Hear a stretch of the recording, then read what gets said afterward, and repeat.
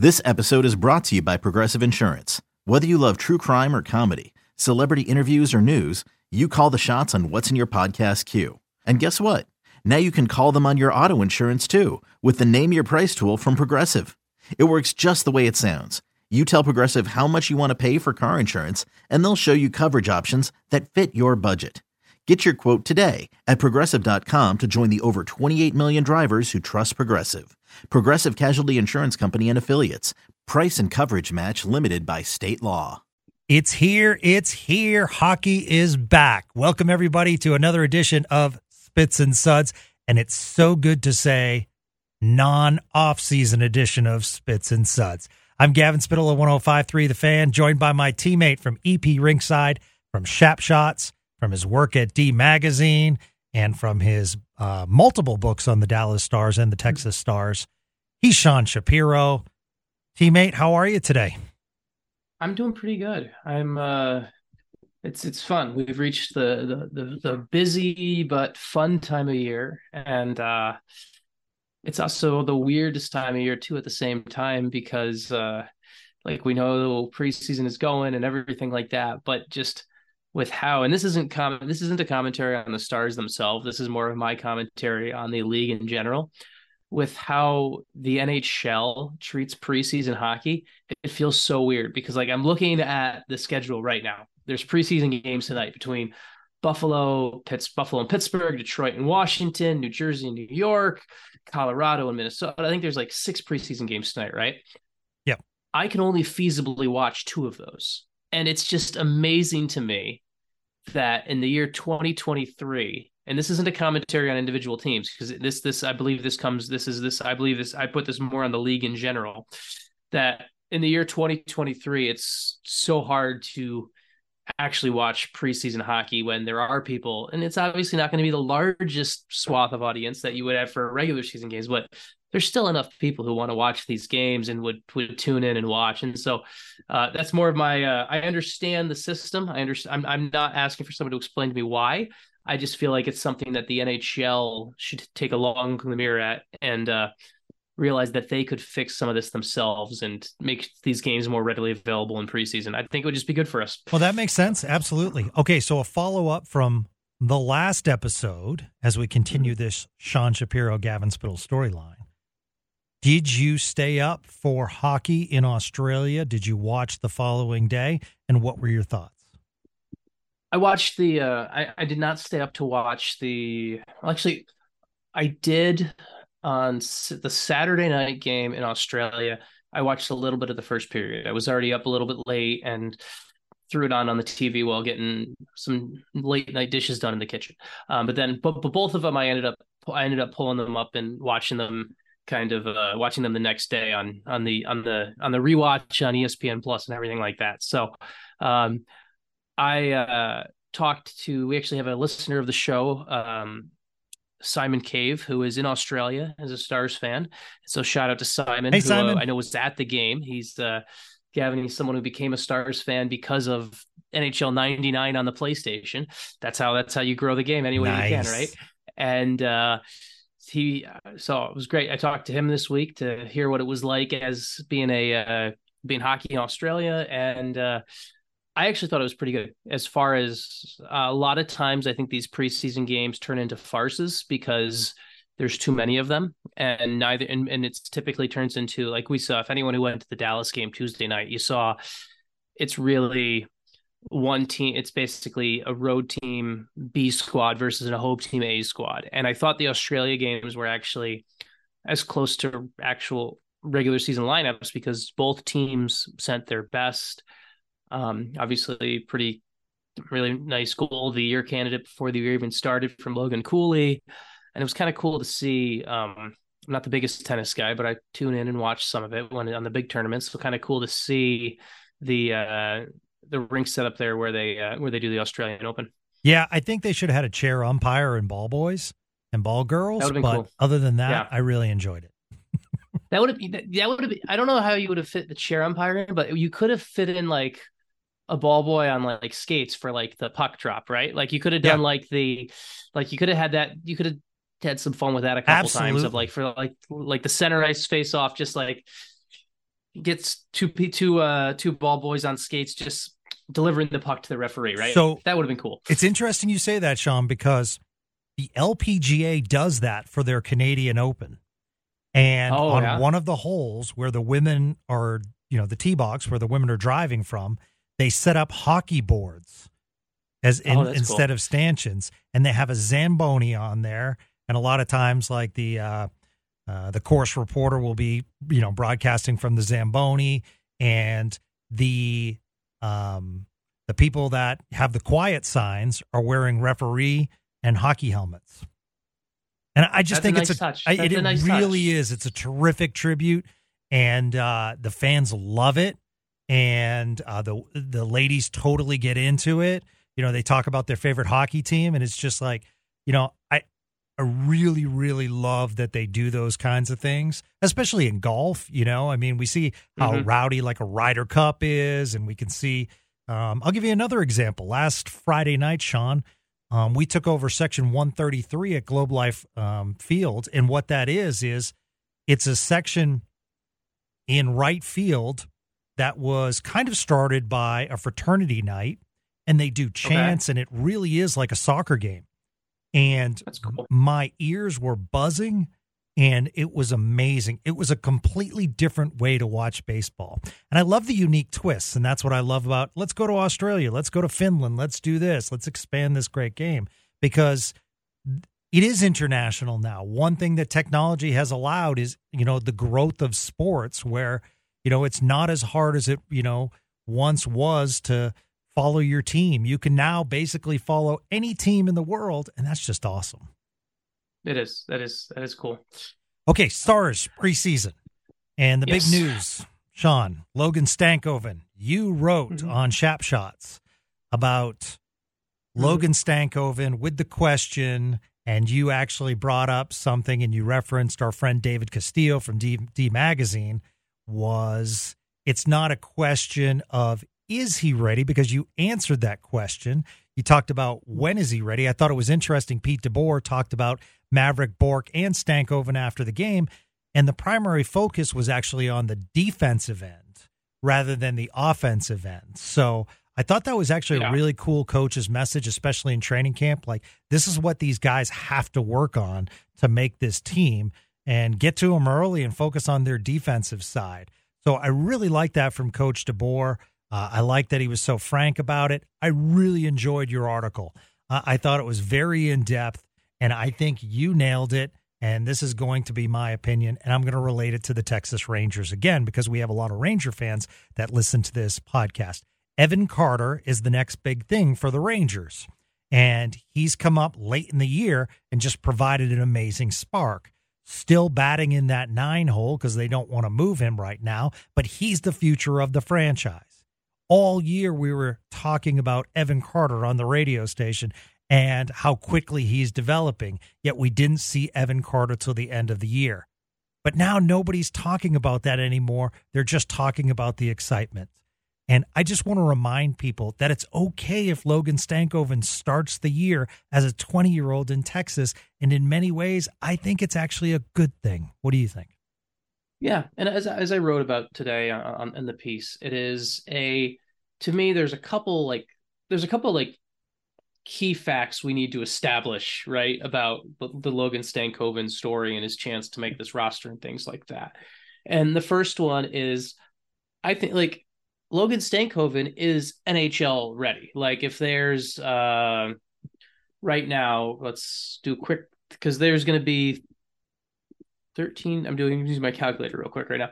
So there's 32 NHL teams. Every NHL team has 13 forwards roughly. That means there's 416 NHL forwards to start the year on opening night rosters. Logan Stankoven is in the top 416 hockey forwards in the world right now. I truly believe that. Like, wow. Logan Stankoven is ready to play in the NHL.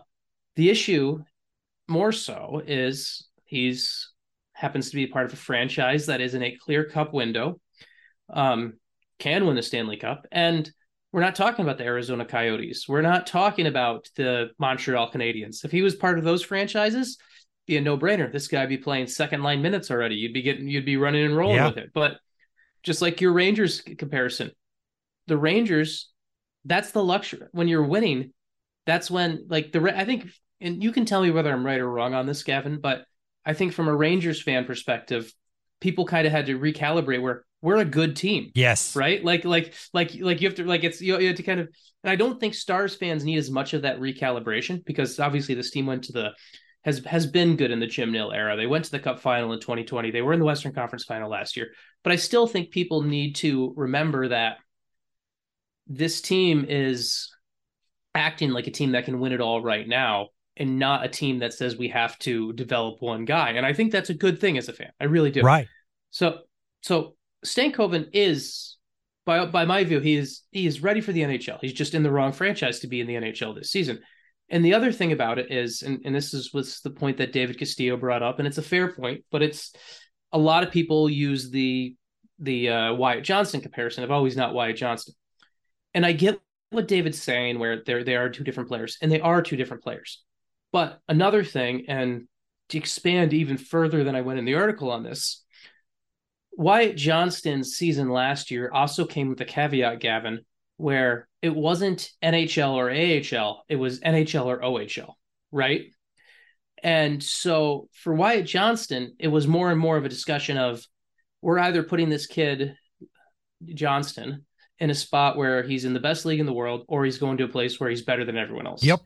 That's not the conversation for Stankoven right now, where goes to the AHL. Even if he's the best player in the AHL, he can still get better.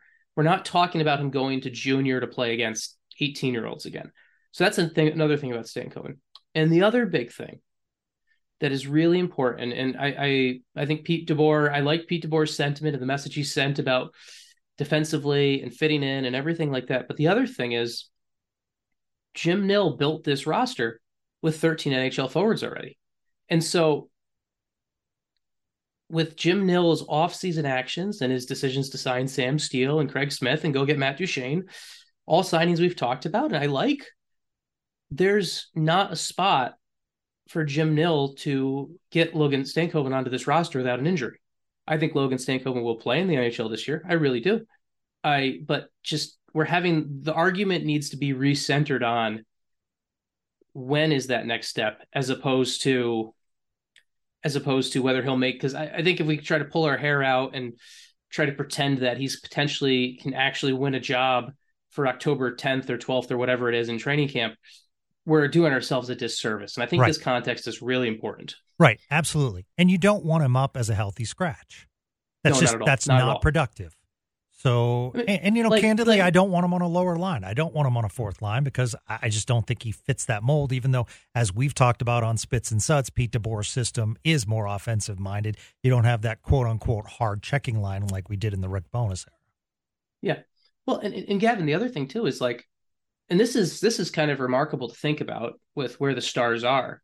And I'd be curious, I'd have to look across the league to see if there's anyone else, but the Stars right now, with their projected roster going into this season, they only have one waiver exempt player on what I project as the roster to start the season. I'd have to take a look across the league to see how many other teams are like that. But it's not like you could be like, oh, well, there's this other guy we could send down. The only other guy that's waiver exempt is Wyatt Johnston. And Wyatt Johnston is not getting waived. Yeah. Is necessarily not getting waived. And Wyatt Johnston is not going to the AHL. So that's the other thing too, where it's like, it's not there's these pieces that are built in, where it's not like, oh, well, he's competing with this other guy who's waiver exempt and could go down. No, they built this roster. This is the roster Jim Nill thinks can win the Stanley Cup. And Logan Stankoven is part of the plan when someone gets hurt, or if you come to late December and the Stars have forgotten to score goals. Yep. Yeah. I mean, and I want Stars fans to think of this perspective. Injury happens. Mm-hmm. Good chance you see Stankoven. Let's just say another injury happens in the forward. Maverick Bourque comes up. Let's just say throughout the year, there's a defensive injury. You have Gavin Bayreuther. If he remains with the team, you have Jordy Ben. And then we're getting Leon Bixel ready. And he could be a call-up as well. That's a great problem to have. I mean, I want Jim Nill to struggle with having to send Stankoven down when someone becomes healthy. Those are great problems to have in your organization. So we should actually be celebrating this. I know fans want to see him. I get it. It's awesome to see him in preseason. He's 20 years old. It's okay. And, by the way, don't forget, bit of a different circumstance, Sean, but I still think that Jake Ottinger was probably ready. However, they sent him down to begin the year, get that seasoning. He dominated at the AHL level, came up with a lot of confidence, and we know the rest of the story. Well, and Jake has even admitted that to both of us, I think. He's talked about that out loud. So that's not really that's I mean, obviously different position, but that's the reality of it. And I think there's something that people I obviously I am a big believer in the AHL. I wrote a whole book about it, right? And I think sometimes people and I think it's part of the media coverage of the AHL because of how hockey's covered. Like, I think people sometimes like look at the AHL and they forget that actual growth happens there. I think too often people look at it like a black box where they're like, oh, well, it's just a holding spot. It's not just a holding spot. Growth happens. I intentionally went out of my way to watch games of Maverick Bourque this summer from his year with Texas. And you watch Bourque from games 15 through 20 and games 60 through 70. He's a completely different player. Yep. He's an improved player. He's better all around. He sees the game better defensively. He tracks better. Like, these are all things. Logan Stankoven will get better playing for Texas. And the other thing, and this is going to sound like the slightly harsh view, but it's true. If the Stars stay healthy, Gavin, and they stay incredibly healthy, they only need 13 forwards all year, which doesn't happen, but hypothetically they do that.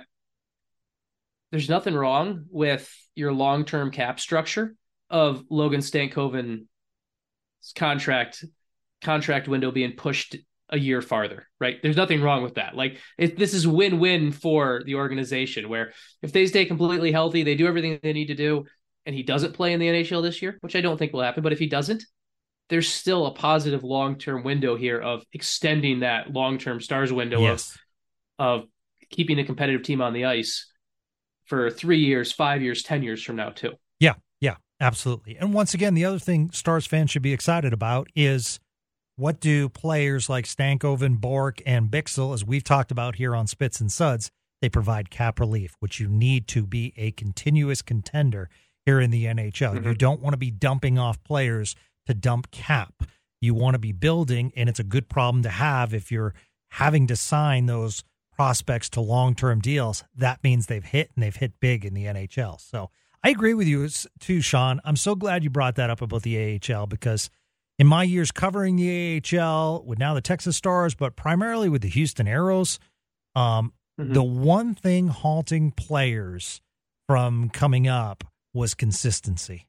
And part of that consistency, by the way, was the starting Houston Aeros goaltender, Anton Khudobin, who, I'd watch him and he'd be, how is this guy not in the NHL? And then I'd watch the next game and I'm like, wow, does he even want to be here tonight? And he got it together, became a quality NHL backup. We saw what he did in the Stanley Cup run. So I think it's just mostly consistency, but it's a terrific league. And that's really, to me, the differentiating factor between the AHL and the NHL. Players are big, players are fast, it's a great league to watch. And you're right, Maverick Bourque's development from tier 1 to tier 2, as far as past the AHL All-Star break, second half of the year, to the point where he got called up, and was taking pregame skates in the playoffs. So that's how impressed the Stars were with his development. Yeah. He's it's a good, and there's a good story on Stankoven from our friend Steven Meserve over at 100 Degree Hockey about how Stankoven looks at Bourque and uses him as a model for this year. And I think that's a good thing. And I think the other thing that's good about these players, and with Bourque and Stankoven, is I think they get it. Like, I think there's a lot of, obviously they want to be in the NHL this year, but I also think that they understand the process. They understand right. they understand how this all works out. Like Stankhoven, let's take him for example. Stankhoven, not that it was his choice to go back to junior last year, it was the Stars' plan, but Stankhoven embraced another year in the WHL last year and enjoyed going to Memorial Cup and all of that stuff and everything. And I think he gets that there's steps to this. And I think that he understands that. And I think the Stars have kept him in the loop on that too. And I think I don't think this is a crisis thing. And these are good problems to have. These are the types of things where it's like, okay, I'm not what you don't want to be. And I think this is a good piece of breaking news that happened today to talk about what good problems and bad problems are, right? So look what happened in Tampa Bay today. It comes out that Andrei Vasilevskiy had back surgery, will miss 2 months. That was a scenario where all of a sudden everyone is going, oh crap, look at this depth chart in net for Tampa right now. And it's the perfect example of by Tampa not ever really addressing the backup goalie scenario ever and just only being willing to ride Vasilevskiy. Basically, now that he is hurt, you have big problems. It's better to have good problems that could solve future problems than to have problems like Tampa has right now. And I think that's where the Stars are with their forwards right now. No, I think it's a great point. Absolutely. And it also breeds competition. Something that we haven't had here at all times, where these guys, these youngsters are going to push the veterans, and that's what you want. You want depth, but you also want competition. We did get a great question from one of our Spits and Suds faithful, Jeffrey at JLux007. He says, guys, I love this podcast. Thanks so much. Don't know where the proper place to ask questions. You found the proper place. Hopefully here works. Sean has talked about limiting Jamie Benn's minutes. How would he do that while keeping Johnston's minutes up, considering they're on the same line? I assume he needs more ice time. Yeah, no, that's a really good question, because it's definitely, and I get where the question comes from of you're talking about de-escalating one player while elevating another. And it's important to add the context here of where Jamie Benn was, right? Like, we're talking about Jamie Benn this past season was at 1547, right? 2 years ago, and during the 2021 season, Jamie Benn was averaging 1747. That's 2 more minutes per game. And I think Jamie Benn probably should be closer even to 1530 this year. That's actually not a bad minute count for Wyatt Johnston to be at. Like, you look at this before Jamie Benn was being used in excess. He was being used. If we assume that there's 60 minutes in a hockey game, and there are 60 minutes in a hockey game, there's 60 minutes in a hockey game, and you have 4 lines. In theory, if you roll 4 exactly, just like scientifically quarter of a game, everyone would play 15 minutes. Well, that's probably where Jamie Benn and Wyatt Johnston both should be, right around 15 minutes, because they should be that middle 6, 15-minute guy, where the Pavelski, Robertson, Hintz line probably should be up around 18, 19 minutes a game. You get another, you get, so when and instead of taking 18, 19 minutes a game for the Pavelski, Robertson, Hintz line, that one of the best lines in hockey. I want that line playing more. Your middle 6 should probably be playing about 15 minutes a game. And then your 4th line is getting closer to 12 to 13 minutes. And I think that's a good formula. And I think that's the way it works. The other key to remember all of this is just special team usage is different too. And right? I was going to get into special teams. Like, how does that change with the acquisitions? Exactly. Smith, Duchesne, Steele. Yeah. And I think, like, for example, I think Wyatt Johnston should kill penalties. I think Wyatt Johnston should be part of your penalty killing. He is I really like many parts of his game, and I think turning him into more of an effective shorthanded player would be a really nice piece. I don't think Jamie Benn should be killing penalties anymore. So like right there is a perfect example of what's one way you bring Benn's minutes down, but bring Johnston's minutes up.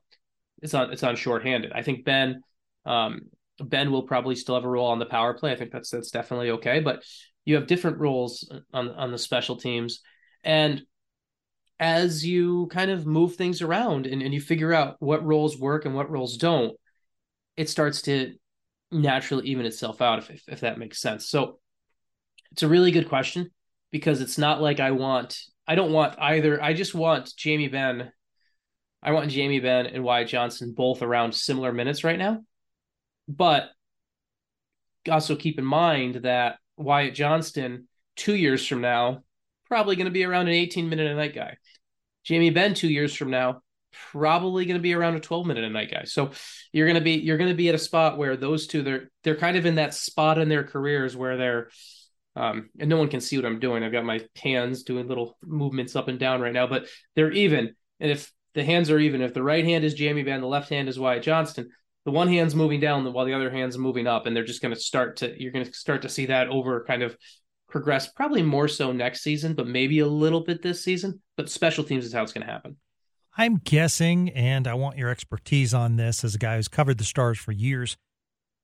I'm guessing with about a week left, we'll start to see the evolution of what we're going to see to begin the NHL regular season.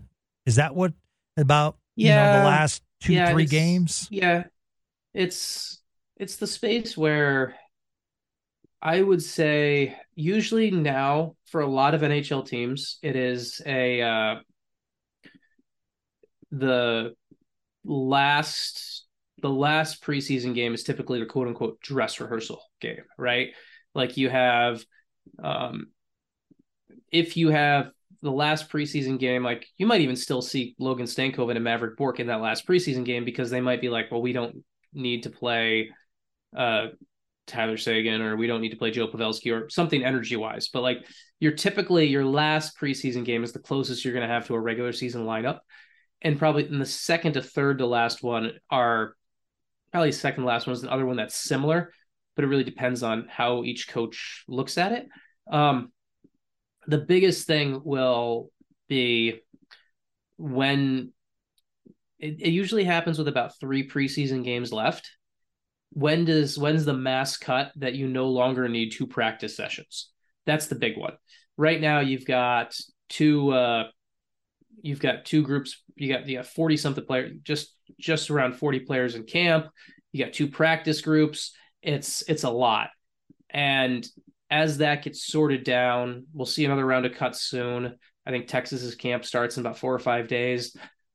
As all of that happens, you're going to see one group, and then it'll be whittled down from that one group to a dress rehearsal group or whatever. And I think that's the key to watch. And how long, keeping in mind of guys we had earlier conversations with, those guys that are going to be in the AHL, like Stankoven and Bourque, if there was part of that whittled down group, that's a good sign for where they'll be when an injury happens for the potential call-up. Yep, absolutely.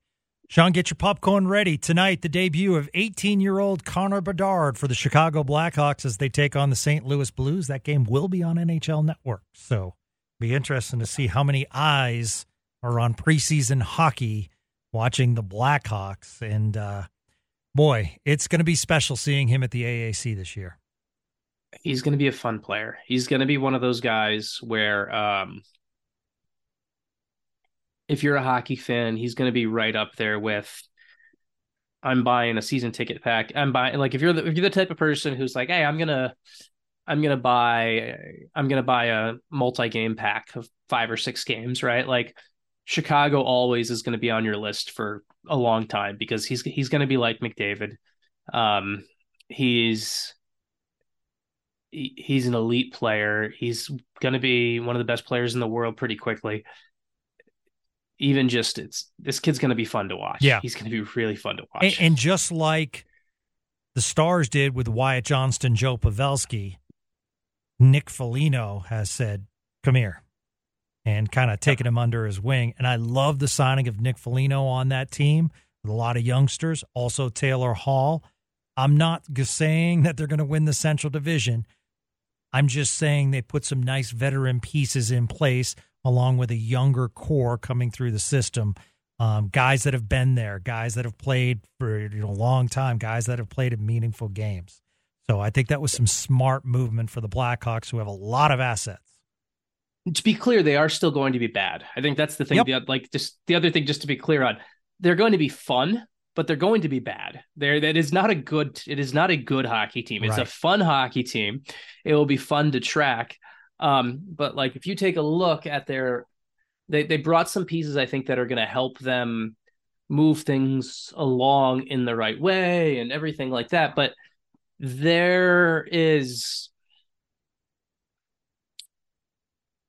and this is no disrespect to our old friend Jason Dickinson, but when Jason Dickinson is your fifth best forward on the roster, yep, that's not a good hockey team. Yeah. I think Jason Dickinson is a great piece at around 9 or as your kind of your depth forward, your 9th or 10th best forward. But when Jason Dickinson is your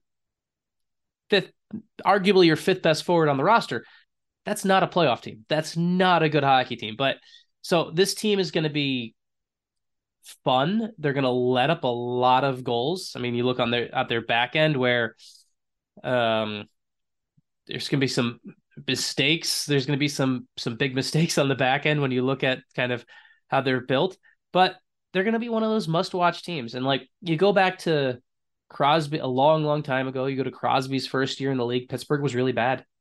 You go to McDavid's first year in Edmonton, they were an under 500 team. Chicago is going to be, this year though, is all about just kind of enjoying the ride.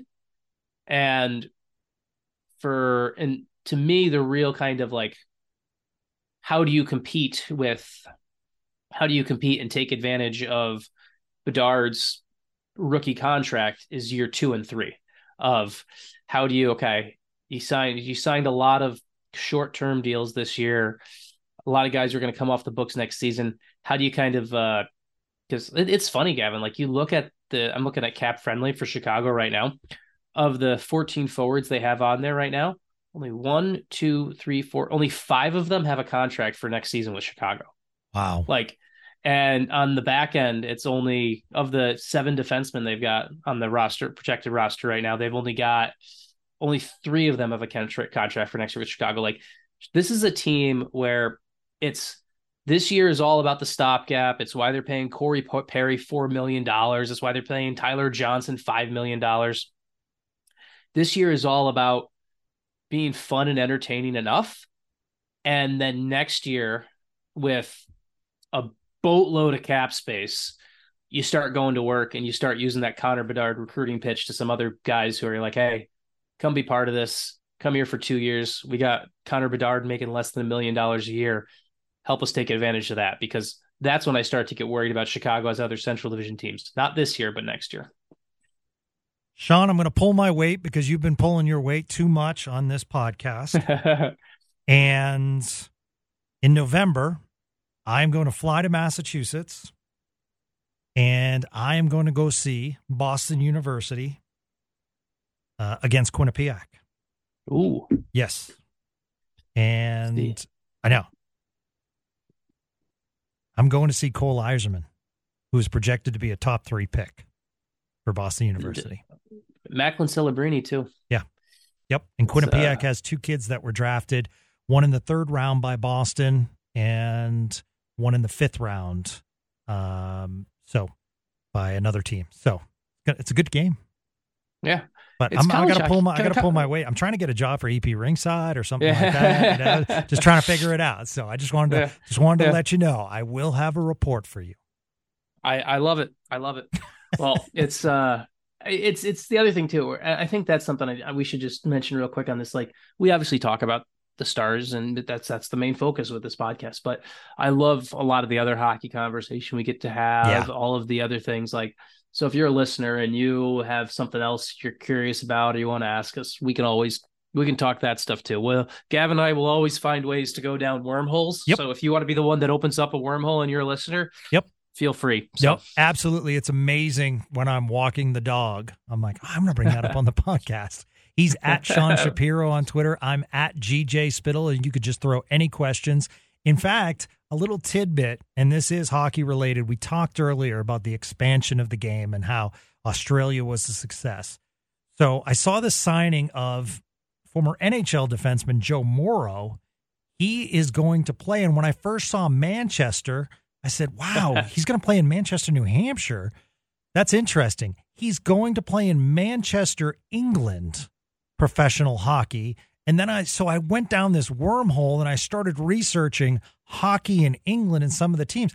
I have to tell you, there's some pretty packed arenas. Granted, it's not 16,000, but 2,500, 3,000 seat arenas that are pretty full for hockey in England. And it was pretty awesome to see. Yeah, it's kind of one of those things where it's one of the places I'd love to see a game, actually, just because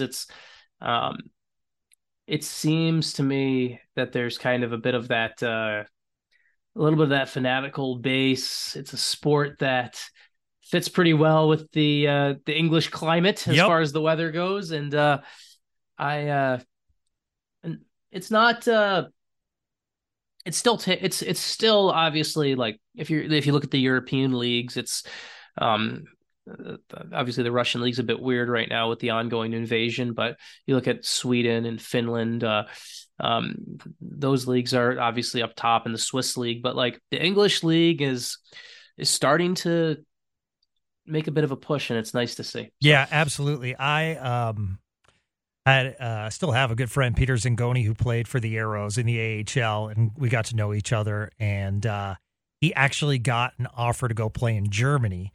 And when I was talking to him about it, I was like, "What was it like?" And he's like, "Man, he's like, this was well worth it. The pay is great. You don't play as much." He's like, and it's great. It's just you get to visit countries. This is fascinating. So. It's good to see because it opens up opportunities to continue careers, and also for some that might not make it to the NHL, they get paid more than if they were in the ECHL, let's just say. So I think it's a great opportunity for some players to, make a living for a number of years playing a decent level of hockey. I have a good friend, I have a good family friend who I grew up playing around, and he actually plays in the Swiss league right now, and he plays in the Swiss B League right now, and you talk about like a cool life experience. You get to go play sport. You get to go play a sport for a living in Switzerland.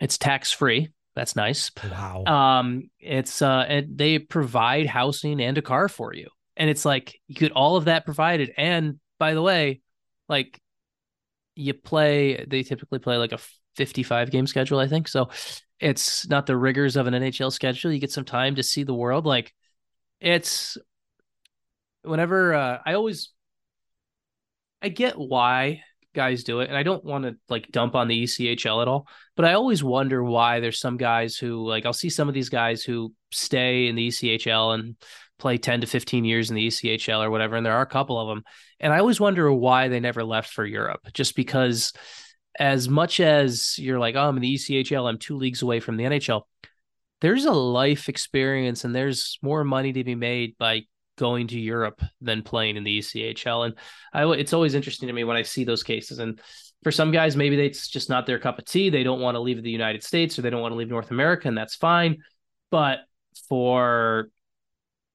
if I was ever in that spot to be good enough at hockey, and that kind of was where my career path, I would have loved to play in Europe for a bit to see what it was like. Yeah, no, absolutely. I completely agree with you. Also wanted to shout out our man Fink on Twitter. He's loves playing club hockey and just a good dude. He's going to be doing social media for the Allen Americans. So congratulations. Awesome to see that passion for hockey turns into a job. So congratulations to our Spits and Suds friend Fink. So that's great. And all right, so let's plug the book. We win here We've talked about Ottinger. We've talked about Campbell. What is a story that we necessarily haven't heard yet that, you kind of found fascinating coming up with this book? Yeah, it's a good one. I mean, right now, the one that's fresh in my mind is just we've talked about this one, but it is fresh on my mind is just we see more and more talking about the players and their being able to, whether they should be able to play in the AHL as a 19-year-old. And it brings me back to the Honka story. So that's a good one to talk kind of about the Julius Honka situation. But the one I want to just bring up real quick, just because it's the kind of the thing that I was thinking of right now, and you mentioned seeing Houston Aeros games before, this is for our listener who might be in San Antonio. There's in that book we went here, there's a nice chapter about kind of what was hockey in San Antonio, because it was such a great rivalry between Texas and San Antonio. There was two teams that were right there. There was a good hockey community. So it's kind of sad it's no longer there, but we at least try to remember it in the book. So yeah, no, absolutely. There was a great rivalry, and add the Aeros to that too. And anytime San Antonio came to Houston or Texas came, those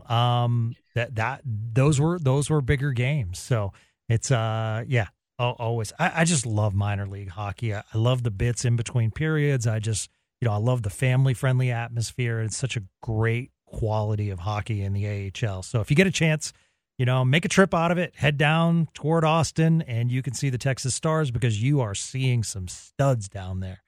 So I'm super excited. I'm going to do it this year, Sean, and watch some quality hockey and see how Mr. Stankoven, Borg, Bixel, on and on. Go see our friend Curtis McKenzie. So excited about that as well. So, all right, that's going to do it for Spits and Suds today. And we're excited because, as you can tell, preseason hockey is underway, and before we know it, the regular season will begin. We'll continue to break down, more and more players as we continue to watch them, and we'll give our predictions as we get closer. So exciting times. So if you haven't yet, feel free to, and please do, support Sean for all his work on this podcast. He has a subscription based at Shap Shots, so always good to support Sean, and so Sean can make a living, so he stays happy, he stays my friend, my teammate, and stuff like that. So that'll be that'll be good. And just to let you guys know, we'll be talking a lot of hockey this year on 105.3 The Fan. Candidly, we upped our hockey content this year, partly because of Spits and Suds podcast, but we also saw kind of a void in the community, so to speak, where it wasn't being done. And we felt as though if we touched on certain things, the hits, so to speak, the big subjects, I think people would embrace that. And that's what we did. And it came off very successful. I also, Sean, recently saw a research study, and it was pretty amazing to see how well the Dallas Stars tested in the market as far as I want to hear about Dallas Stars news. So I thought that was very fascinating. Part of it could be coming off of Western Conference Finals. A lot of people think they're closest to the championship of the major teams, but it was good to see that hockey definitely has some traction right now in the Metroplex.